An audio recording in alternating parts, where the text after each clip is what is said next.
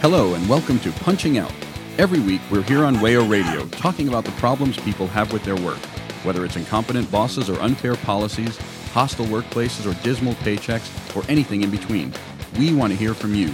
If you'd like to share your work problems with us, email us at punchingoutwayo@gmail.com and let us talk about them. Tune in and punch out. Your boss isn't listening, but we are.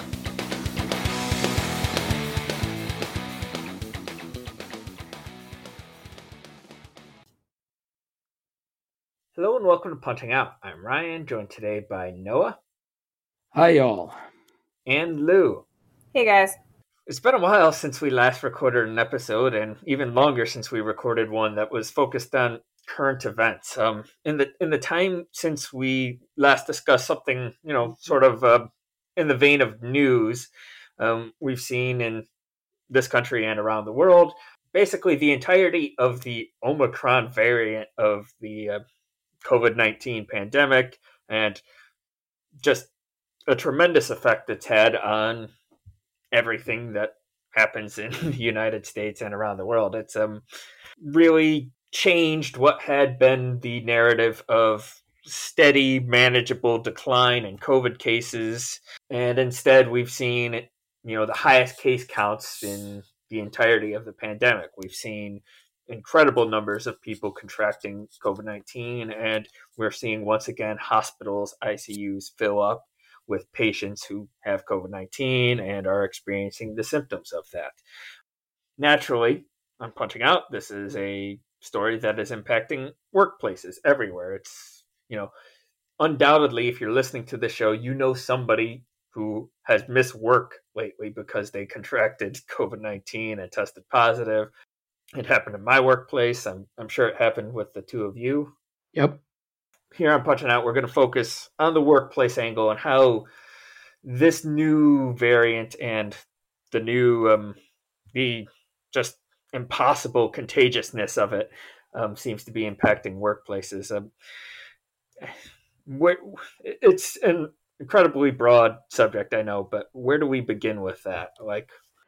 Well, I think we have to start with Ryan, as you mentioned. It's that, I guess, if we're getting to the point of the little O here, we've got about 15 or 16 variants down, and we've never seen one this infectious. We thought Delta was as bad as it was going to get, and people warned that, if you don't up vaccination rates, if you don't waive intellectual property rights on the patents so that the vaccines can go out to the developing world and instead, make Cuba and Venezuela and other countries yet again do the work that the U.S.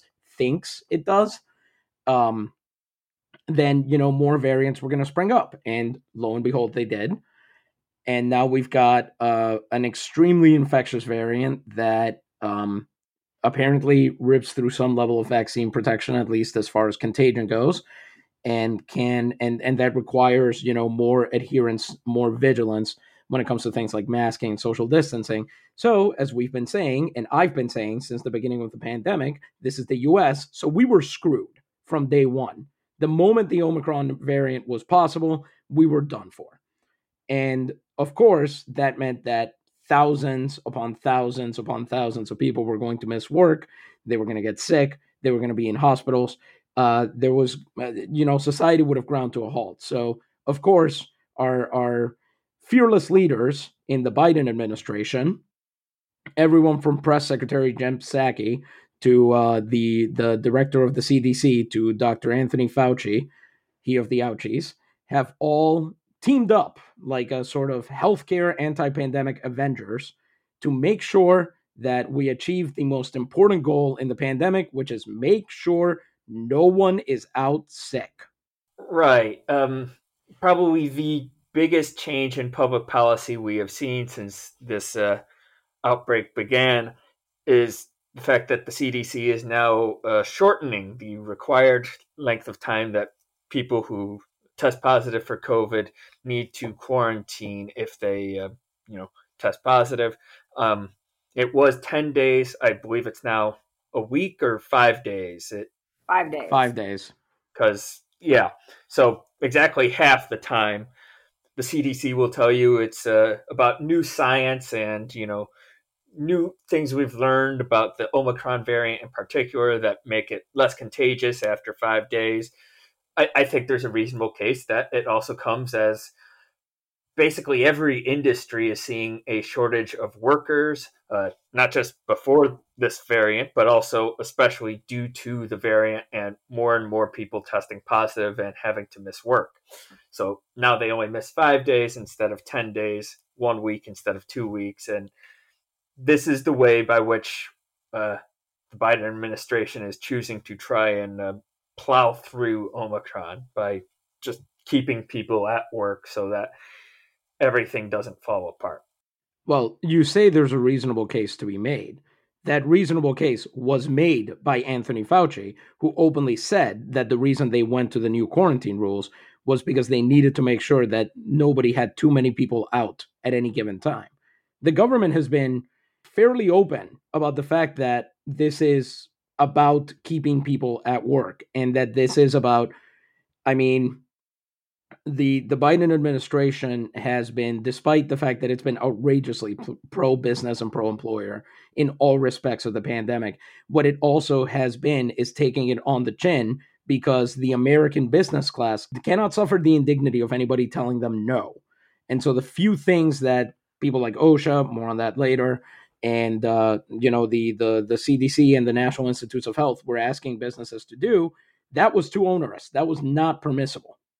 So the Biden administration decided to, give them a sop and let them have this 5-day quarantine, knowing, I think full well, that what that was going to do is, already employers were getting around the 10-day standard in all sorts of ways. Already they were forcing employees to report before their 10 days were up. We know this to be a fact, especially in industries that were suffering from staff shortages, that employers were taking advantage of the employees they had left, not by treating them better, which is what you would expect. That's what I'm always told economics demands, but no, by treating them worse, which is what capitalism and the American way of doing business demand.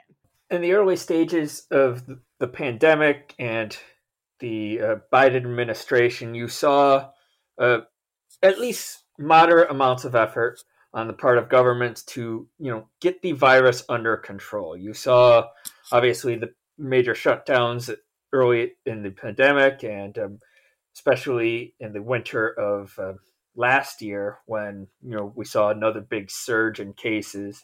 Things got shut down. Public events were closed. And it seems like sometime over this past summer, a lot of people decided that, okay, we're past that. And from there on, they decided that we're not going to do anything more to address the virus. We are not going to do anything to, possibly limit its spread. Obviously vaccines are available. Get a vaccine. That's what we'll tell people. And as far as actually reducing the spread of the virus, we're just not interested in doing that anymore. We've had enough of that. And regardless of how the facts change or how the virus changes, we're not going to mess around with trying to stop it. And so that approach ran into the new reality of Omicron and the fact that significantly more people were contracting the virus, and it threatened, worker shortages that, as I mentioned, even before the pandemic, companies were already complaining about for various reasons. Really, you're getting close to a breaking point of, nobody having enough workers to actually do the things that they do. Airlines were canceling flights. Obviously, there's been a lot of discussion about in-person schooling during all of this. That's something that we've decided we're going to try to discuss on a different episode because Noah simply has too much to say about that subject. I wonder why. Why would I have so much to say about that? Who could possibly say? But we were also seeing famously photos of empty store shelves, and because of Omicron, wiping out various portions of the supply chain, that nebulous thing that naturally we all understand. You're seeing more of those of late. There's a Wegmans here in Brooklyn, where I now live, that I visited recently, and the whole meat section just kind of sparse. It's a real thing that's happening. But all of this is to say that rather than, shut down events or impose new restrictions to keep things under check so that we can continue to have the necessities of society, the administration has chosen to loosen its rules so that we can continue to have the necessities of society with more people sick. Remember back in, April, July of last year, and by last year I mean 2020, when people were protesting and talking about how lockdowns and all these restrictions were making it so that they can't survive. In retrospect, like, very clearly the government and everybody else in power has decided and made it to the point where, yeah, that was the worst outcome. Not 1 million people dead, which is likely even the official number at the end of this. There's not going to be an end of this, but likely 1 million people dead in this country. That was the price worth paying so that we could continue to have our luxuries and small business owners could continue to abuse their employees and everything else. Like, it feels like everyone and everything gave up simultaneously. As you were saying, Ryan, it felt like after we had the summer, everybody was basically being dragged kicking and screaming into the fall and winter, knowing that there was going to be another surge in cases, knowing that hospitals would be overloaded again, knowing that people were going to die.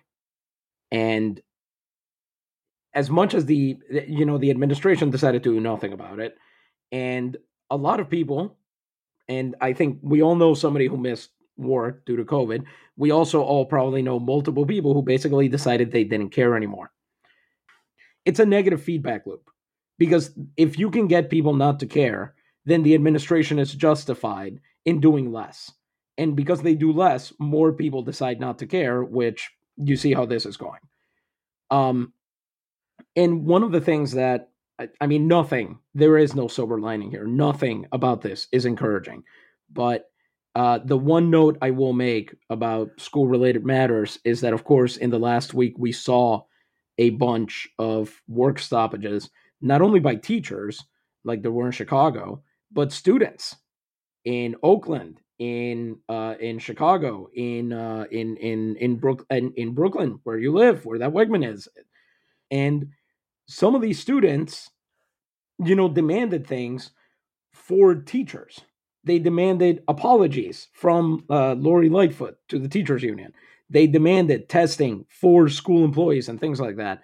And having always seen the history of educational labor as something where it really only succeeds if it takes the concerns of everyone else into account, the fact that you've got children, teenagers, learning this lesson and using it to organize each other effectively is as close to a good note as we're going to get. But as you said, we're going to go into that in other episodes. That's just the one note that I think most directly relates, because I think what you're battling the most is simply that a large portion of the American public, and they're not all right-wingers, or at least they don't think they are, largely stopped giving a damn the moment that they felt like the pandemic couldn't personally affect them. And the whole reason that we're going to be 2 years, 3 years, 5 years, 10 years, a century into this thing, and it will never quit, is that after the first couple months, rich people largely stopped dying of it. Because within the first couple months, and I don't know when the story of this is going to be told, and I don't want to sound too conspiratorial in segment 1, but at some point we are going to find out that, every experimental treatment available, everything that they could throw at the problem was available if you were above a certain income level within maybe a couple months of the pandemic starting.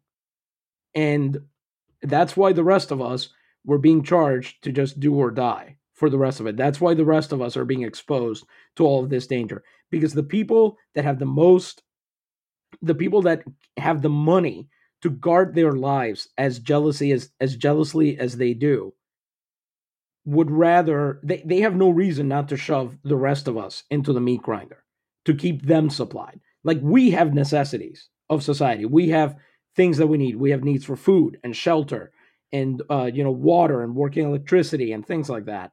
We have even if you want to get more complicated than that, we need somebody to take out the garbage, and we need somebody to eventually, at some way, remove snow from the public roads that we use and things like that. But for the rich, they need so much more than that. They need a labor infrastructure of hundreds, if not thousands, of people devoted to servicing their every need on some level. And they decided that they didn't care if most of that was gone, if most of those people died, as long as they could get replacements. And unfortunately, the Biden administration has made sure that they will be able to do that, and that they will be able to get those replacements as quickly as possible. And that's why we're in the spot we are.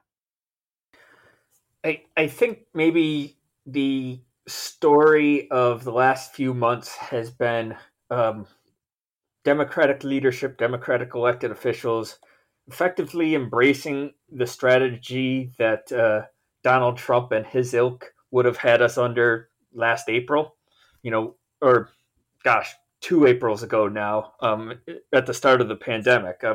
We have seen, coded in some form of progressive language or another, pushes by Democratic elected officials in New York State and New York City to get people back into offices, not because there's any particular need for them to be there, but because the economy demands that people go to offices so that they can frequent the Dunkin' Donuts along the way, as it was inartfully put by Eric Adams, mayor of New York City.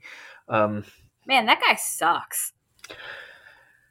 He's the worst. I know it's not. He's corrupt in here. That should have been his slogan. There's a lot going on there. Yeah. But you're seeing, so instead of the people who, absolutely had to come to work being called essential workers anymore, you're seeing, burdens being placed on them that aren't about just doing their job, but about doing their job without any concern for their well-being. There was a column by Adam Johnson, who is a writer and a pundit. He tracked how often the New York Times is using the term essential or frontline worker. And for most of the pandemic, this mirrored spikes in cases.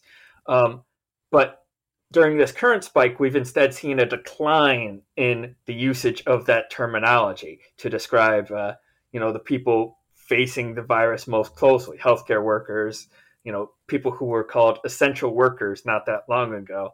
The theory that he posits is that we're seeing, on scales like that and in policy ways, just a shift away from the idea that those people deserve anything, that they deserve, our adulation, that they deserve the rest of us taking steps in order to keep them safe, or that they deserve, additional financial compensation for being the ones taking the risk to keep society running.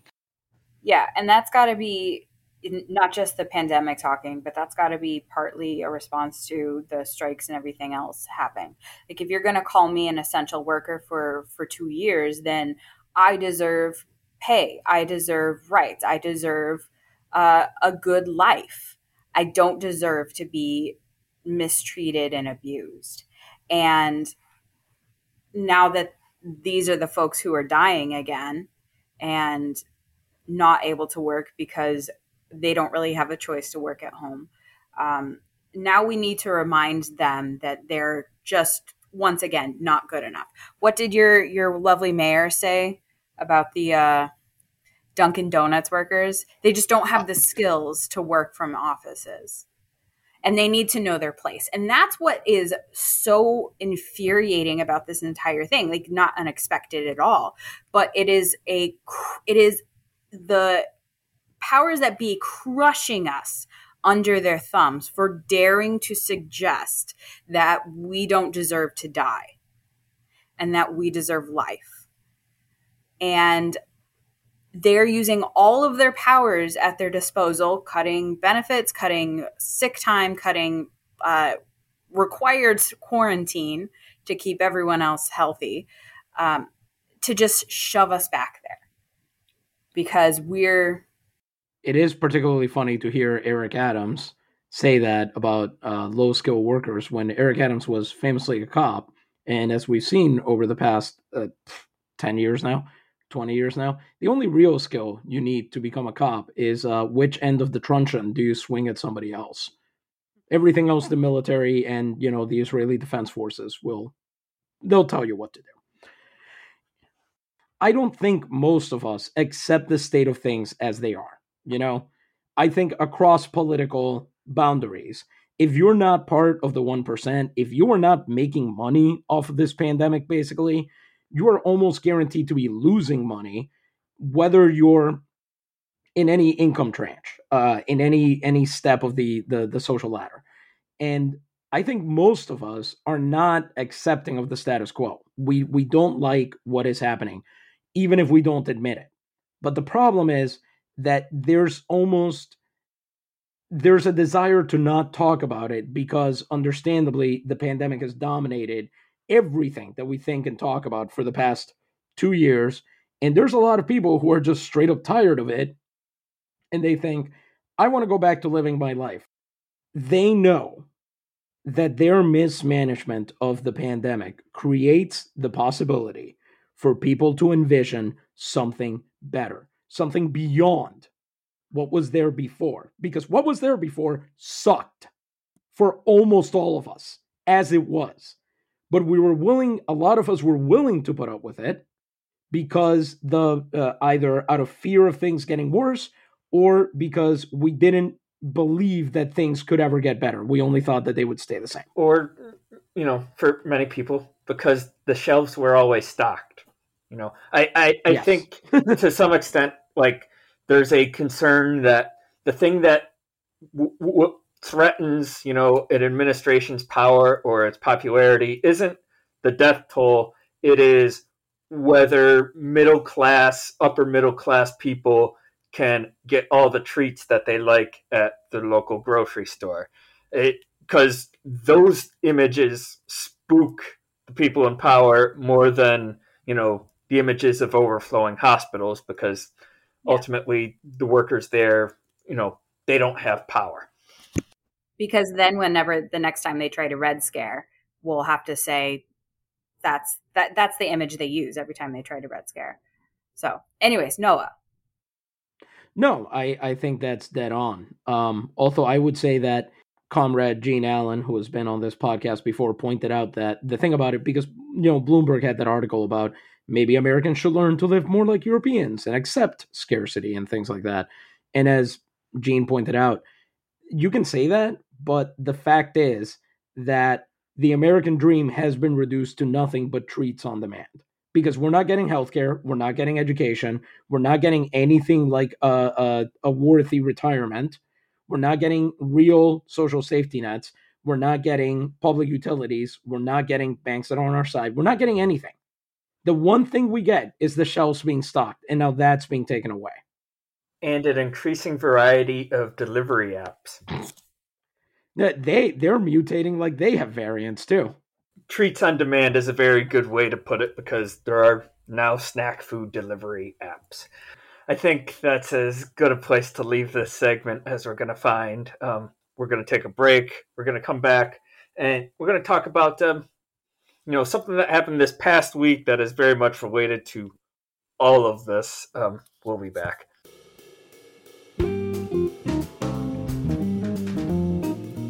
You're listening to Punching Out on WAYO LP Rochester. If you'd like to continue slacking off, you can find all of our past episodes on iTunes and SoundCloud. Remember, your boss isn't listening, but we are.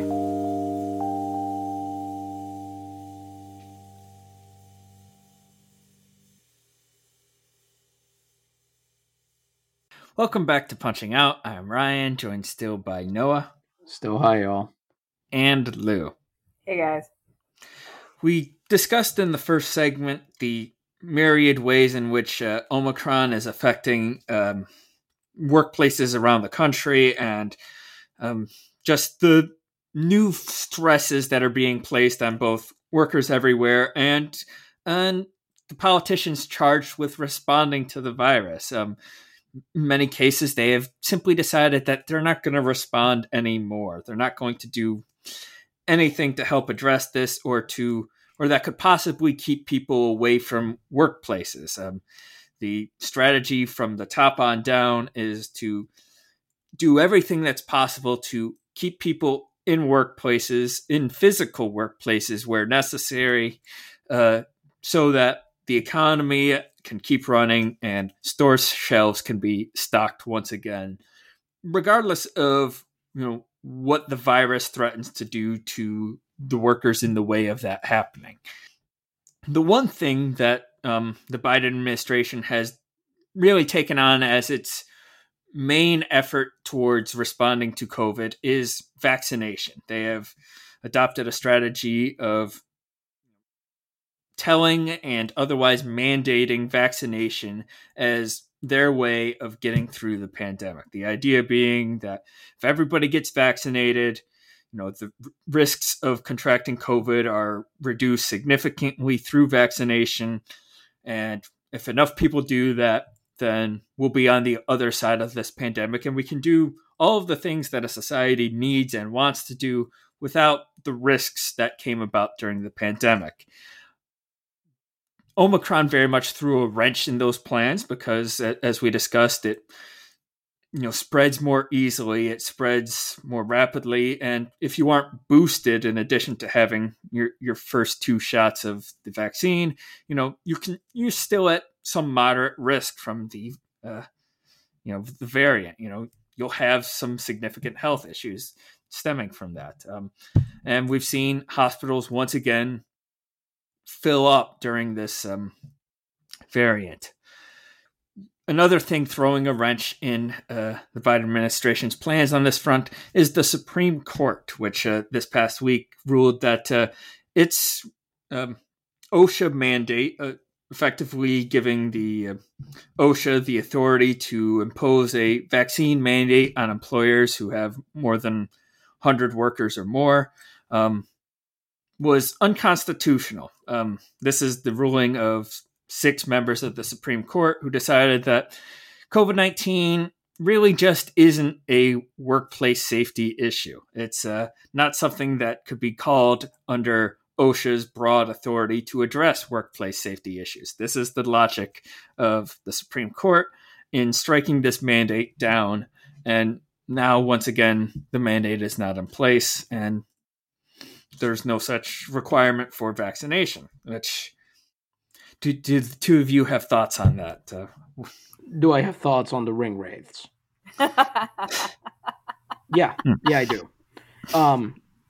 The first thing I want to note, and I'm sure we're going to get lawyered over this because, well, we know several lawyers who listen to this show, but it was a per curiam decision. I think I'm pronouncing that in correct American legal Latin. But what that means is basically that it was authored, quote unquote, through the court or by the court. So there's no name on the decision, even though we know that it was a 6-3 thing. Now, friend of the show, Neil Gorsuch, put his name on a concurrence with the decision, and the liberal justices, I think, Sotomayor, Kagan, and Breyer, all dissented, and they wrote a dissent in which they put their names on it. And I'm sure this is where we're going to get criticism. But the first thing I want to point out is that reading the decision, it seemed fairly obvious that it was written by that complete dullard of a Chief Justice that we have, John Roberts. And the fact that it's a per curiam decision is mostly his cowardice. Because we know that John Roberts goes to sleep every night knowing in his nightmares that he will be remembered as one of the worst Chief Justices in the history of the United States. Like Roger Taney level bad. And as a result, he did not want to put his name on a decision that he knows can get him the blame morally, not even legally, because he's never going to be prosecuted for this.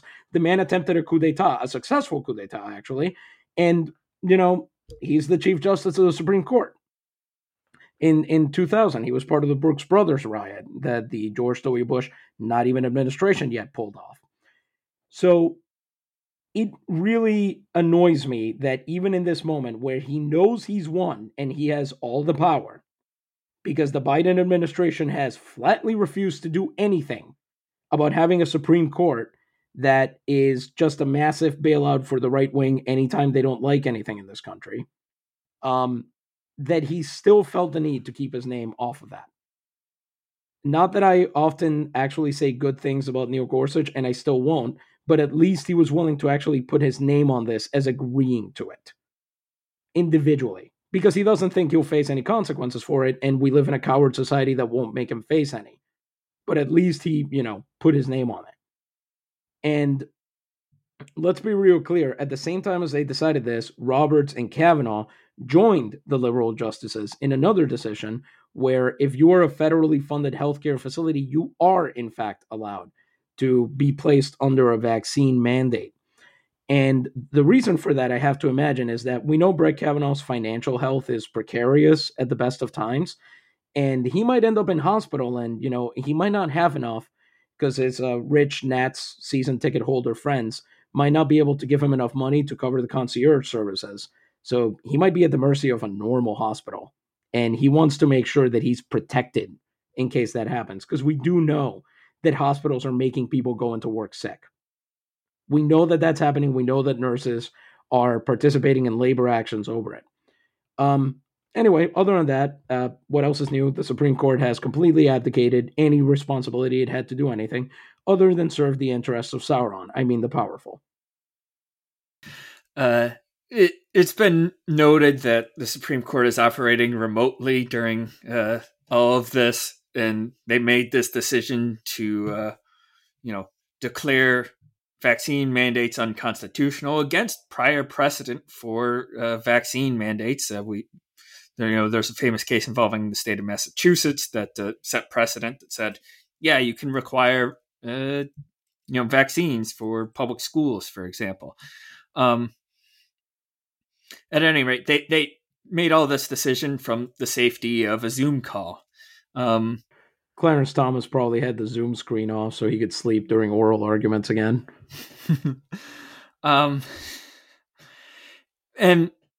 the logic, ostensibly, that respectable conservatives will have you believe about this decision is that it was not, just a craven anti-vaccine, chuddery. It wasn't something that was specifically against vaccines. It was about the method in which this mandate was imposed. It was about this mandate coming from an executive order by the Biden administration. And had they simply passed it through legislation, everything would be hunky-dory. Nobody would possibly push back against it. Wait, now I'm thinking Gorsuch wrote this, because that's his trick. That's his thing. It's like, I'm sorry I, as a judge, have the power to decide on this question. Maybe the legislature should step in and make me do my job properly. Right. That's his Roberts rhetorical likes move. to do that too. True. But the big thing I actually wanted to break in on is, and I forgot to mention this, and then I will be quiet for a while, I promise. But it's that they're saying this about an executive agency that doesn't have the power to do its job. OSHA cannot, by any realistic stretch of the imagination, inspect every workplace for anything, let alone how many needles went in how many arms. So there is no way this is going to be properly enforceable anyway, because there are no jackbooted OSHA thugs knocking down doors and, demanding compliance. So they knew that this was at the most a symbolic measure, and they still weren't even willing to do that much. They still weren't even willing to allow that. Right. There's obviously much to be said about the nature of jurisprudence posing as just an objective reading of the law that nobody could find fault with when, we had 3 dissenting judges on this decision. There's clearly some disagreement there among lawyers and legal types. But ultimately what this speaks to is really a failure of governance. I mean, if you take the judges at their word that this would have been fine if you just passed it by, through legislation, well, it raises the question of why didn't Democrats do that? Why didn't they pass this through Congress? Which, brings up a whole question of the nature of our government and how it gets things done, or, more pointedly, doesn't get things done. The fact is that there wasn't enough support among Democratic senators to either pass this via majority vote or to get rid of the filibuster to do so. And so the Biden administration is stuck in this sort of limbo where they can't actually pass this by legislation. And the Supreme Court is telling them that that's the only way that will be allowed. And surely the Supreme Court justices are aware of this bind. Justices, might not even bother if they thought there was a chance that Democrats in Congress would pass this legislation to impose this vaccine mandate. But, the nature of our government is such that, 2 senators out of 100 can really throw a wrench in anything being done on this matter. It's just really important to remember, and not to discourage people, but you just need to vote harder, because that's how we're really going to change things. That's vote how we're blue, finally no going to matter do who. this. That's right. Yeah. That'll get Amy Coney Barrett and Alito and Roberts and the rest of these ghouls out of office. No, I think that's absolutely correct. And the thing is that this Supreme Court, not with all of its current members, but the Roberts Court is also directly responsible for why electoral politics in this country is a joke. It's, Citizens United happened under this court.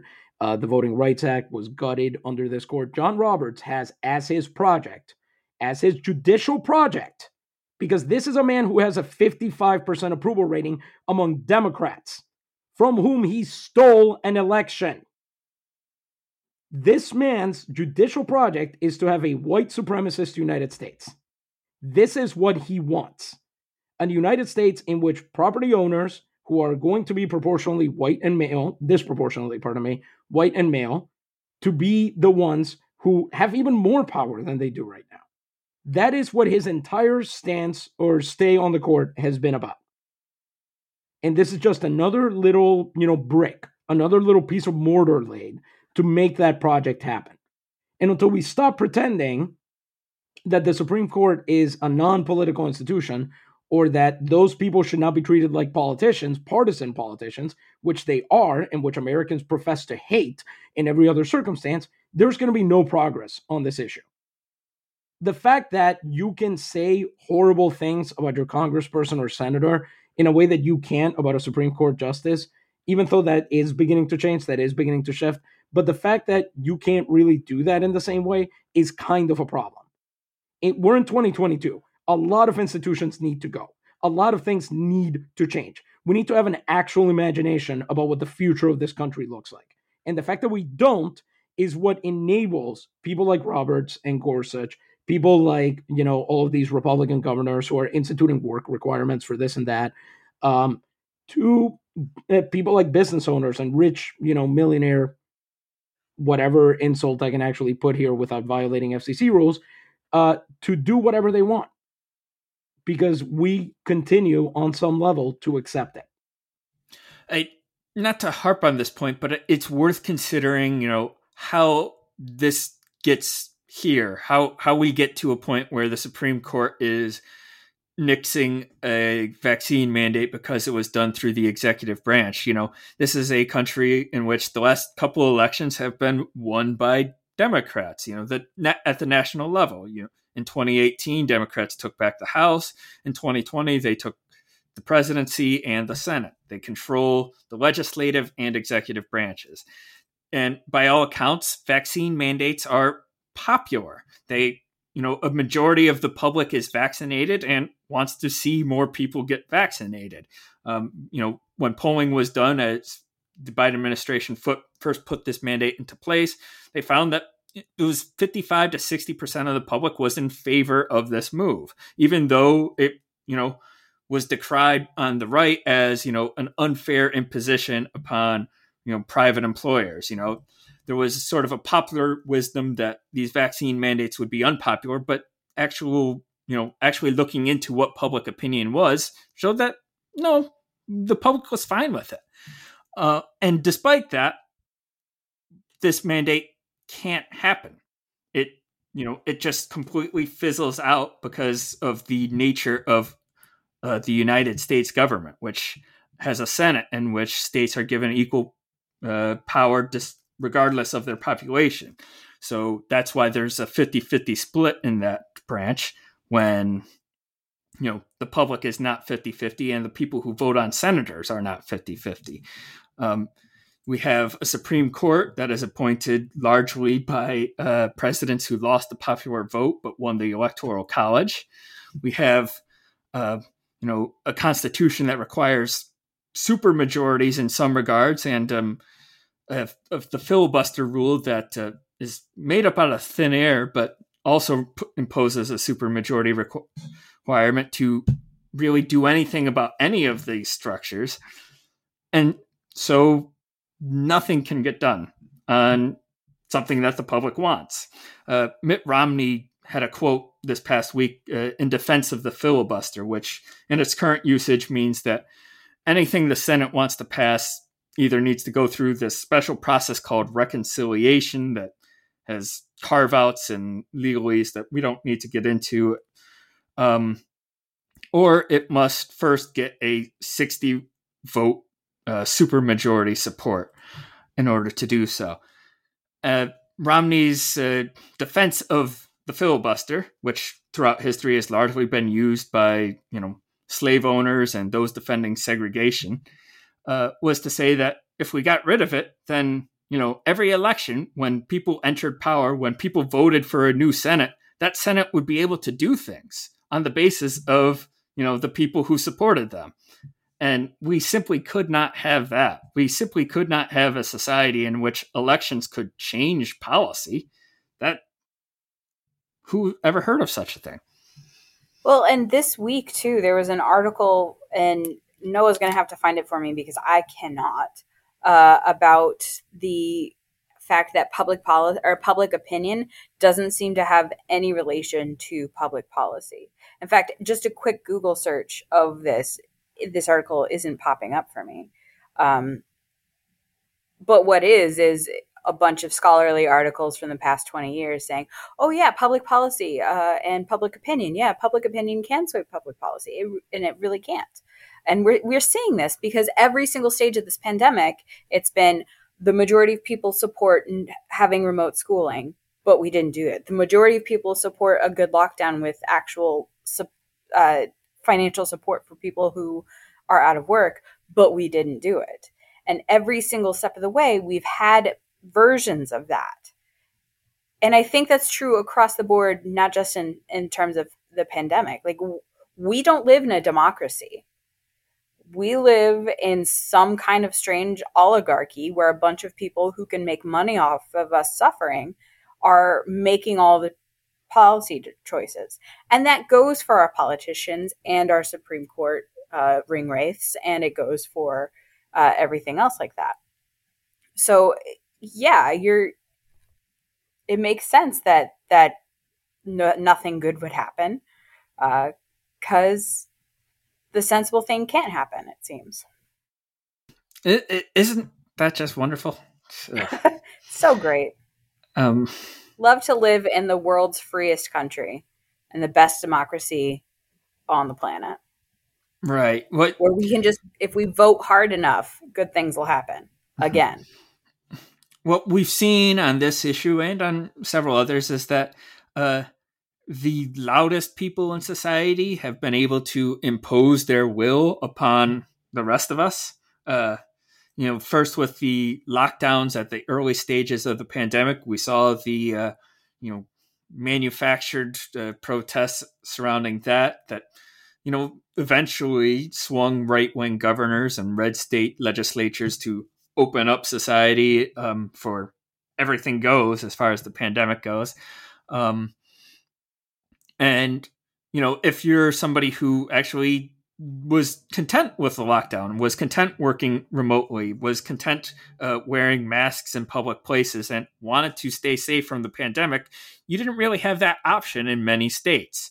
And this past year, when the Delta and Omicron variants arose, that option wasn't really available even in blue states. New York still does have a mask mandate, and for indoor places, it does have vaccine requirements, especially in New York City. But, you're seeing more and more that your safety is, not really something that you can prioritize because the government has grown tired of giving people money to stay home. The government has decided that was clearly too much of that. We can't do that again. And so they're doing the only alternative, which is sort of wing it and, count the deaths later. Yeah. And they didn't give us money to stay home. They gave us money they gave Fortune 500 companies and anybody else who could run their money through a business account at a bank, hundreds of thousands to millions of dollars to do what with it? Nobody knows because there's no system to actually track that information. Yep, I will tell you right now, at my workplace, we were openly told after we were told that benefits would be cut and that we might not be getting any pay increases as inflation, quote unquote, prices rising, goes out of control. We were told that most of the money that my workplace got in that paycheck protection pledge or whatever the hell it was called was just sitting in a vault somewhere, sitting in a bank account. And I'm betting that the grand majority of places, that is exactly what they did. They took out the minimal amount that they would need to meet certain obligations, probably not the ones about paying their employees, and then happily went along and did what bosses wanted to do everywhere, which was cut pay, cut benefits, treat their workers worse. What you have here, the pandemic, and I know we say this every time we talk about this, but it remains true. What the pandemic did was give an opportunity for elements both within the public and the private sectors to ally explicitly against the working class, which I'm defining pretty broadly here, but I think that's correct. If you wanted to be safe from this pandemic, the only way that was going to happen is if you're a boss, is if you're someone who employs other people. You were safe from it to the level that you were not working for your own living. If you were a store manager or, some kind of like low-level leadership type of thing, you probably were exposed to some degree of this. But if you were fortunate enough to have your own office on your own floor and you don't have to speak to anybody, then yeah, you probably got through the last 2 years just fine. Thank you. And because they don't have to be afraid of getting the virus and dying, and, saying their last words to their family members over a phone held by a nurse, because they will never have to fear that, we are where we are. That is what it is. It is that we have a small segment of the population with no fear and no need to listen to the rest of us, and they've been able to give, the military and the cops every possible toy, speaking of treats on demand, to make sure that if the rest of us get a little bit too uppity, if we get mouthy about the things that we're not getting and that we deserve for propping all of society up and doing all of the damn work, then they will deploy their tanks and atom and bombs and drone strikes on the rest of us. So it's your choice is either to keep showing up to work and you hope you don't die, or a Hellfire missile. Those are your choices at this point. After close to 2 years now of this pandemic in the United States, it's become increasingly obvious that the decisions are not being made with regard for our lives and our safety. They are being made with regards for, the GDP and the unemployment rate in mind, much more than the death toll. And that's sadly true of both parties now, because while in the early stages of the pandemic under President Trump, there was obviously there was a stark partisan divide about prescriptions for how we should be approaching this pandemic. Under Biden, it's close to a full year now he's had in office. Blue states have started to look a lot like red states. Sporting events are now at full capacity everywhere in this country. California is hosting the Super Bowl in a month.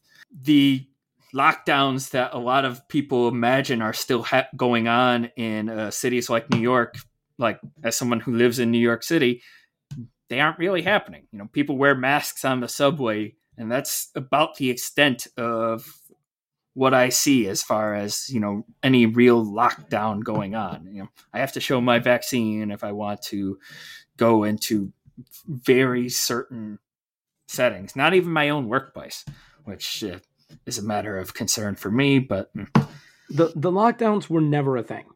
I want to be real clear about this. Within a month, we were still teaching remotely because upper middle class parents were still afraid for their kids. We were still teaching remotely. I had multiple coworkers who were going to, indoor dining in restaurants and traveling and so on. Okay. Like, we never actually had a lockdown. We don't know in this country what a lockdown looks like. Because if that had happened, then you would have needed to pay people to stay home. You would have needed to take certain measures that really no administration, not Trump, not Biden, nobody could have walked back. So instead, the choice was made from the get-go. This country's entire response this whole time has been to let it rip. And as you said, Ryan, the loudest people in the room, honestly, the most infantile people in society, which is ironic because I think actual children and teenagers have better views on this stuff. They understand the problem a little bit better most of the time, have been allowed to basically have every one of their desires met and still complain like they are suffering. Because what they're actually dealing with is their own little conscience, what's left of it, biting them in the back. And that's what they can't deal with. I think a lot of this has been that, if you had to make, we were all left without guidance. We were all left unmoored. None of us was really given a choice or a way to, here's how you can keep yourself, the people that you care about, and other people safe. We were never given a way to do that.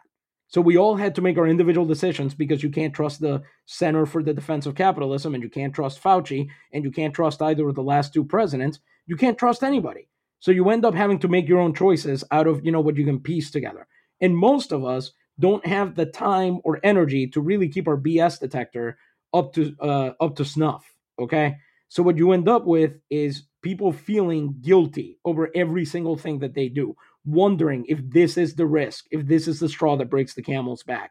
And if they do get COVID, most people still, even though they say they shouldn't, judge you for getting sick. And they especially judge you if you happen to be, immunocompromised and you can't get a vaccine.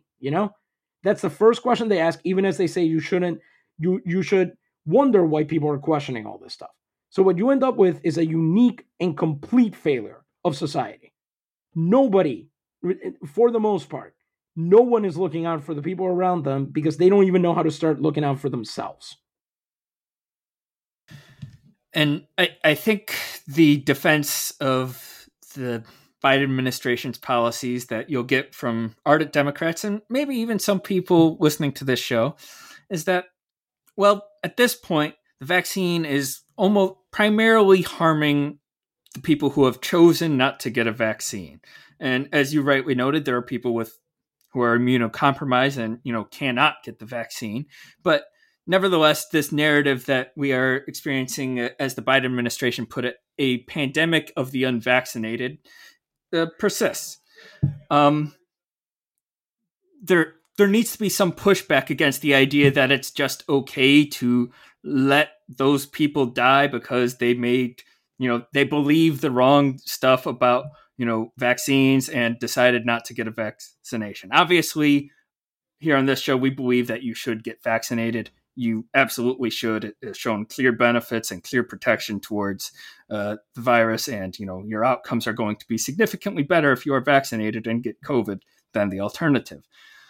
But nevertheless, Democrats have wiped their hands clean of this by saying that anything that happens from here on, that's happening to the bad people. That's happening to the unvaccinated. That's happening elsewhere.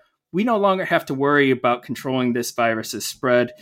We're going to tell people to get vaccinated, and we're not going to do much more than that as far as addressing the pandemic. And I think that sucks. I think that's not how a society should work. We cannot, say that,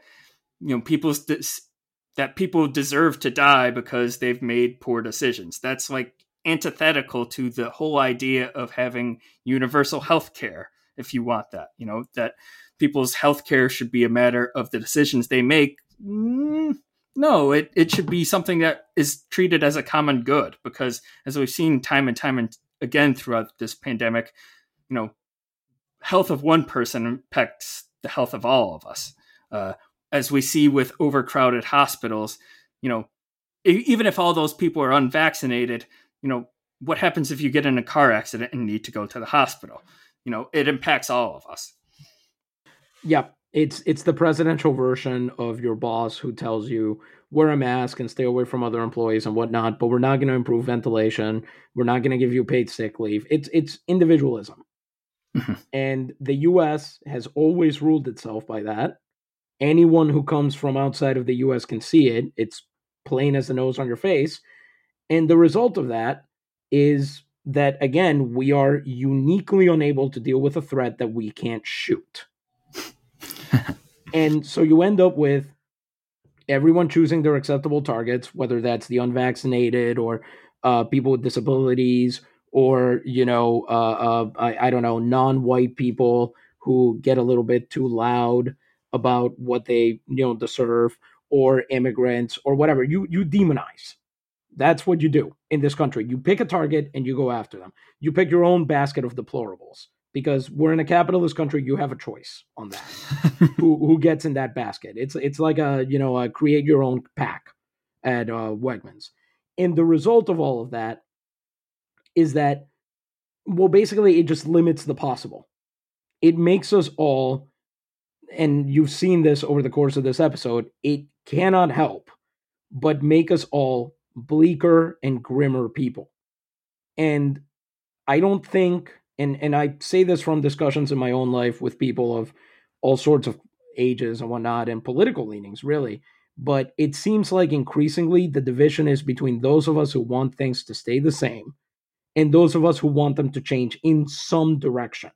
And the question is, how do you get that direction to be a good one, to be one that includes things like universal healthcare, paid sick and family leave, that includes things like free education, that includes things like a real safety net, that includes things that make it so that you are not the sum of not only your decisions, but other people's, that you do not get hit with the bad things that other people do to you. Because right now in this country, you are the victim of that. You get re-victimized by the system when bad things happen to you. So it's not even moralism, because moralism would at least demand that you account for your own choices and that other people account for theirs. But that's not how it happens. You simply get hammered with the results of everything bad that you or other people do, as long as you're around for it. And for a lot of us, the frustration and anger over what I think a lot of people correctly see as 2 lost years, as 2 years of treading water and spinning our wheels, because no one in power wants anything to change, that is bubbling up. And if it cannot be directed in a good way, if it cannot be put into making society better, all it's going to do is be visited by means of violence upon people who are already vulnerable, who are already being mistreated and abused by the state, by the private sector. That's what's going to happen. It already is happening. It's just going to get worse.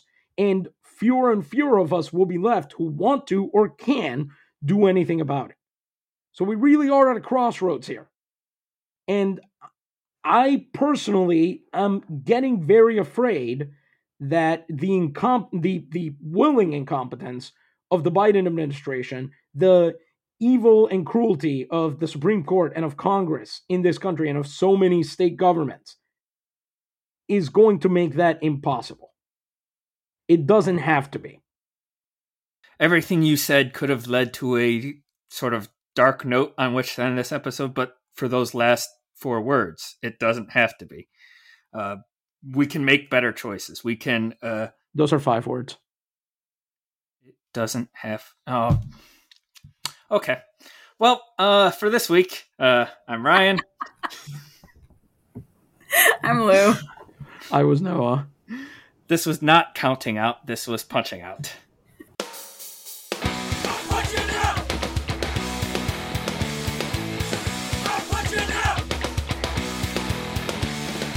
You've been listening to Punching Out. You can find us on Facebook and on Twitter at PunchingOutWayo. Email us your work stories, complaints, and struggles to punchingoutwayo@gmail.com. Punching Out is a project of the Punching Out Collective. Our producer is Ryan Brister. Music for Punching Out is provided by Ariel Cruz. Tune in next week for more Punching Out, and remember, your boss isn't listening, but we are.